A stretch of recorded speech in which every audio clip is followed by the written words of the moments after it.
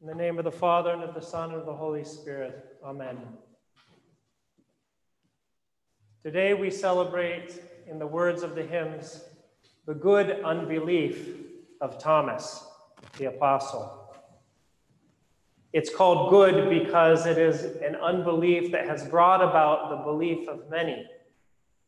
Because through his request to touch the side of our Lord, this great verification of the resurrection occurred, in which Thomas was able to touch the flesh of the Lord.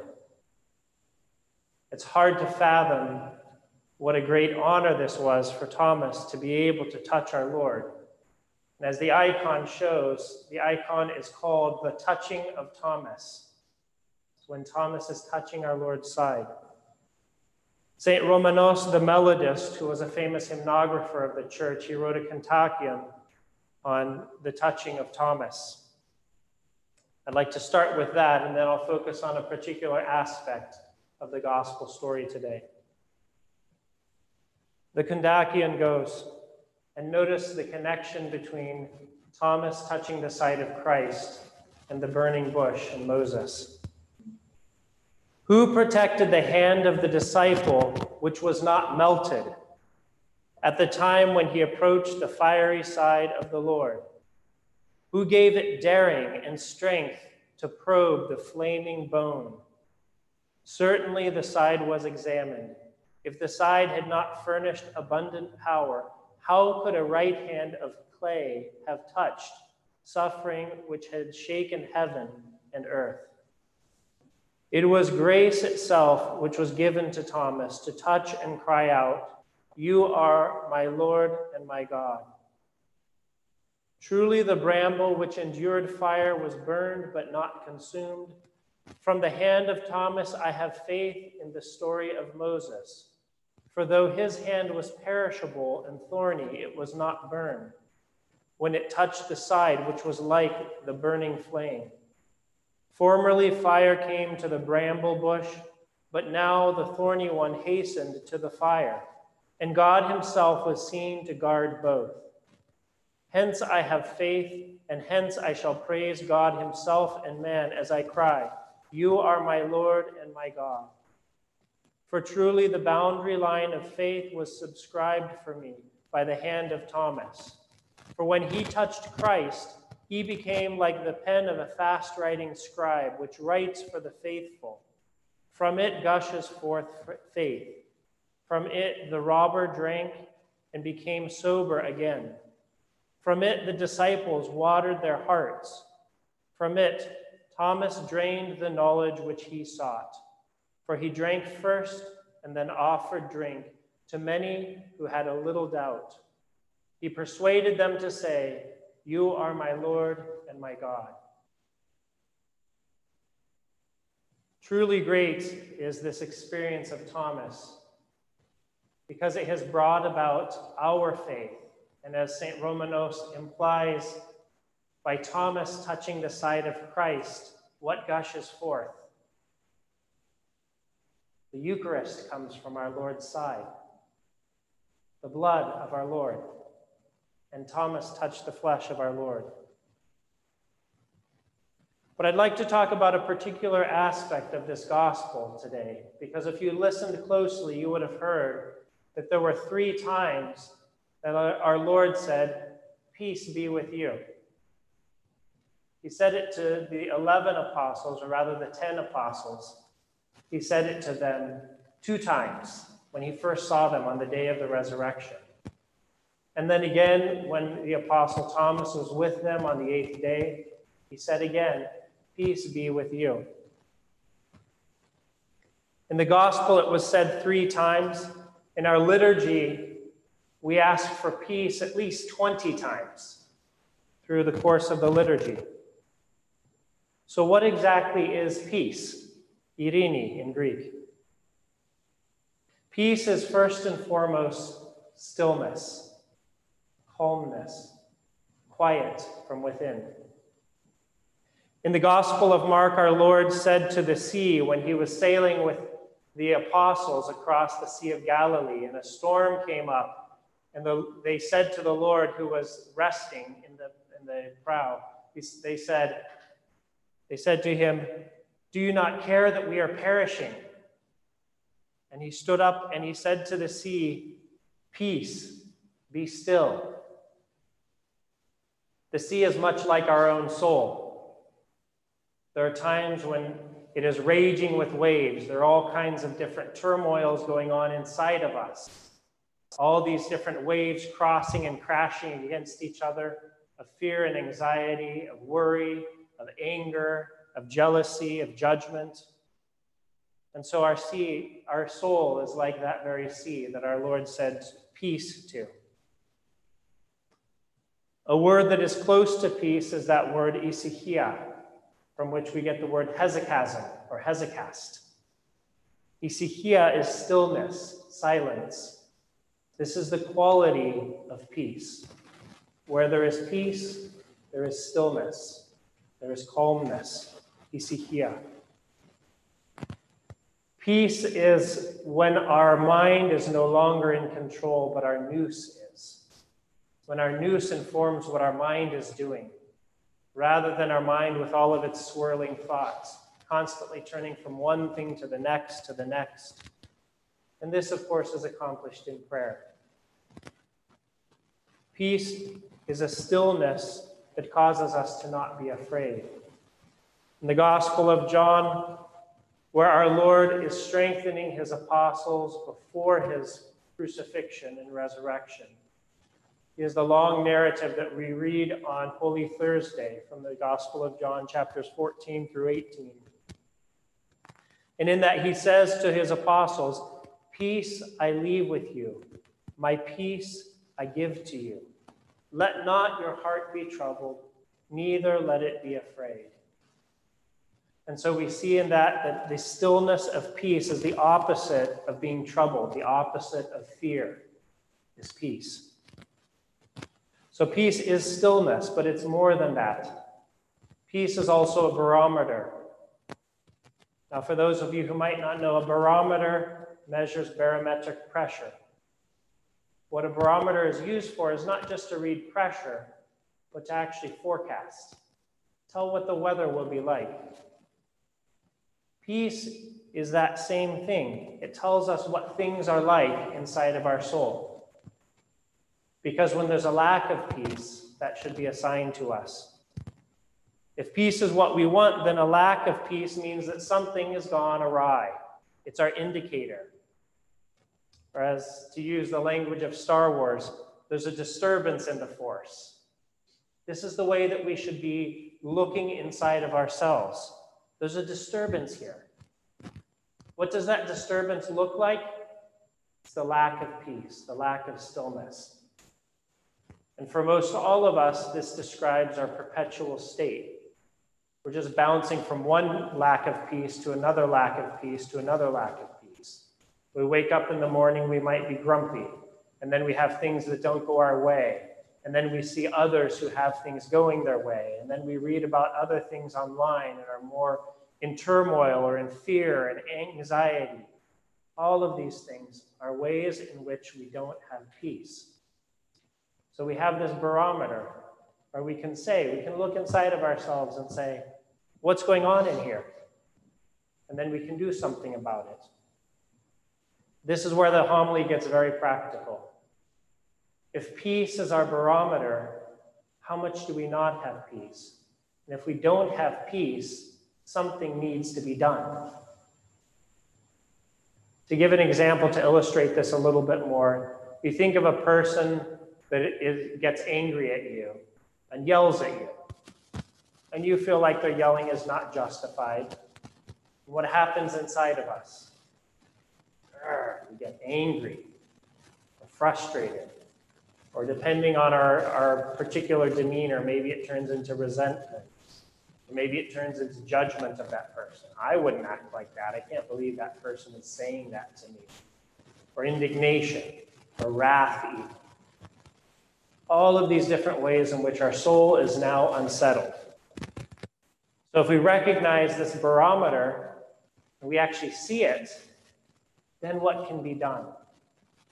What commonly is done is that we don't even notice our own lack of peace, We just act on it. That person yelled at me, I'm angry, I'm going to yell right back at them. Or I'm going to stew and fester about it and build up resentment. What's happened there is we haven't even listened to our barometer. We've just gone right along with whatever storm has come upon us in our soul. Rather, we say in that moment, I don't have peace anymore. Then there's something that can be done, and that thing is not external at all. And this is where we so often fail. We so often say our own lack of inner peace is because of that, or because of this person, or this circumstance, or this situation, or because the day is sunny, or because the day is cloudy, or because someone said something they weren't supposed to, or someone didn't say something they were supposed to. What are all of these things? They're all external. They're all outside of ourselves. And so we spend all of our time looking at the things outside of us to heal what is inside of us. If only that person would talk to me nicely, then I wouldn't be angry. If only my situation were different, then I wouldn't be worried and anxious. We keep telling ourselves these things, and yet we know they're not true. We know they're not true because then things do change, and we see, I still have that turmoil inside of me. Because the external things are not what can heal inside of us. So first, we must look to that barometer and say, there's a lack of peace. There's a lack of peace. So what can I do when there's a lack of peace? Because I've described a lot of things that we do. We get angry, frustrated, we point out at other people and how it's their fault. But what can we actually do to acquire peace? Again, we can repent. This, in fact, is the only thing that we can do. You see, when we have the inner turmoil inside of us, the only thing we can do is say, God, I want your peace. I want your peace again. Help me. Lord, have mercy. Because, in fact, the turmoil inside of us has nothing to do with the external circumstances. Now, that might sound exactly backwards. I just said our internal peace has nothing to do with the external circumstances. How is this? We look at the saints. Look to them. See what their state of peace is in the midst of all kinds of tribulation and turmoil and sufferings and pains. Look to our Lord in the passion which we just witnessed through Holy Week. His peace, his stillness in the face of all kinds of accusations and beatings and mockings and scourgings. The peace that is inside of us is something that only we have control over. And furthermore, we don't have control over, but what we can do is seek it from God. Because as long as we look externally at all the things that are around us and how those are all the faults of my lack of peace, we will find no healing. No healing whatsoever. So peace is a stillness. Peace is a barometer of our own internal state. Peace is a gift. As I mentioned in talking about repentance, it's something that we seek from God. St. Paul, in many places in his epistles, says, the God of peace. This is our Lord. And in the Old Testament, you remember Melchizedek. He was the king of Salem, Melchizedek being a type of Christ. Christ, who is the great high priest according to the order of Melchizedek. And Melchizedek is the king of peace. And this is a title that then becomes Christ, the king of peace. When he was in the flesh, walking in the earth, he said this himself. He said again in the Gospel of John to his disciples, these things I have spoken to you, that in me you may have peace. In the world you will have tribulation, But be of good cheer, I have overcome the world. What he's saying here is there will be tribulation. There will be struggles. There will be difficulties. There will be suffering. This will occur. But our peace is something from God. And our peace is what ultimately we desire. We so often think that we want something that is an external form of peace. I just need to have a day off. I just need to go on a vacation. I just need to do this or that or the other thing. Then I'll have peace. I just need to get my children in line and doing the right things. Then I'll have peace. And we know inside that this is a delusion, but we keep pursuing that. We keep pursuing peace in other places. But peace is a gift from God. And if it's a gift from God, how do we acquire it? We ask. This is what repentance is. Repentance is saying, I don't have peace, but I want it, Lord. Help me. That's what repentance is. Every single time that our barometer goes up, there's no peace, or there's a lack of peace, or it's starting to get stormy inside here, every single time, Lord have mercy. Lord have mercy. It's not the fault of that person. It's not the fault of this situation. Not the fault of my lot in life. It is only something that I lack. It's a gift from God. It may not even be about fault. And this is where we really struggle, is we're trying to find whose fault is it.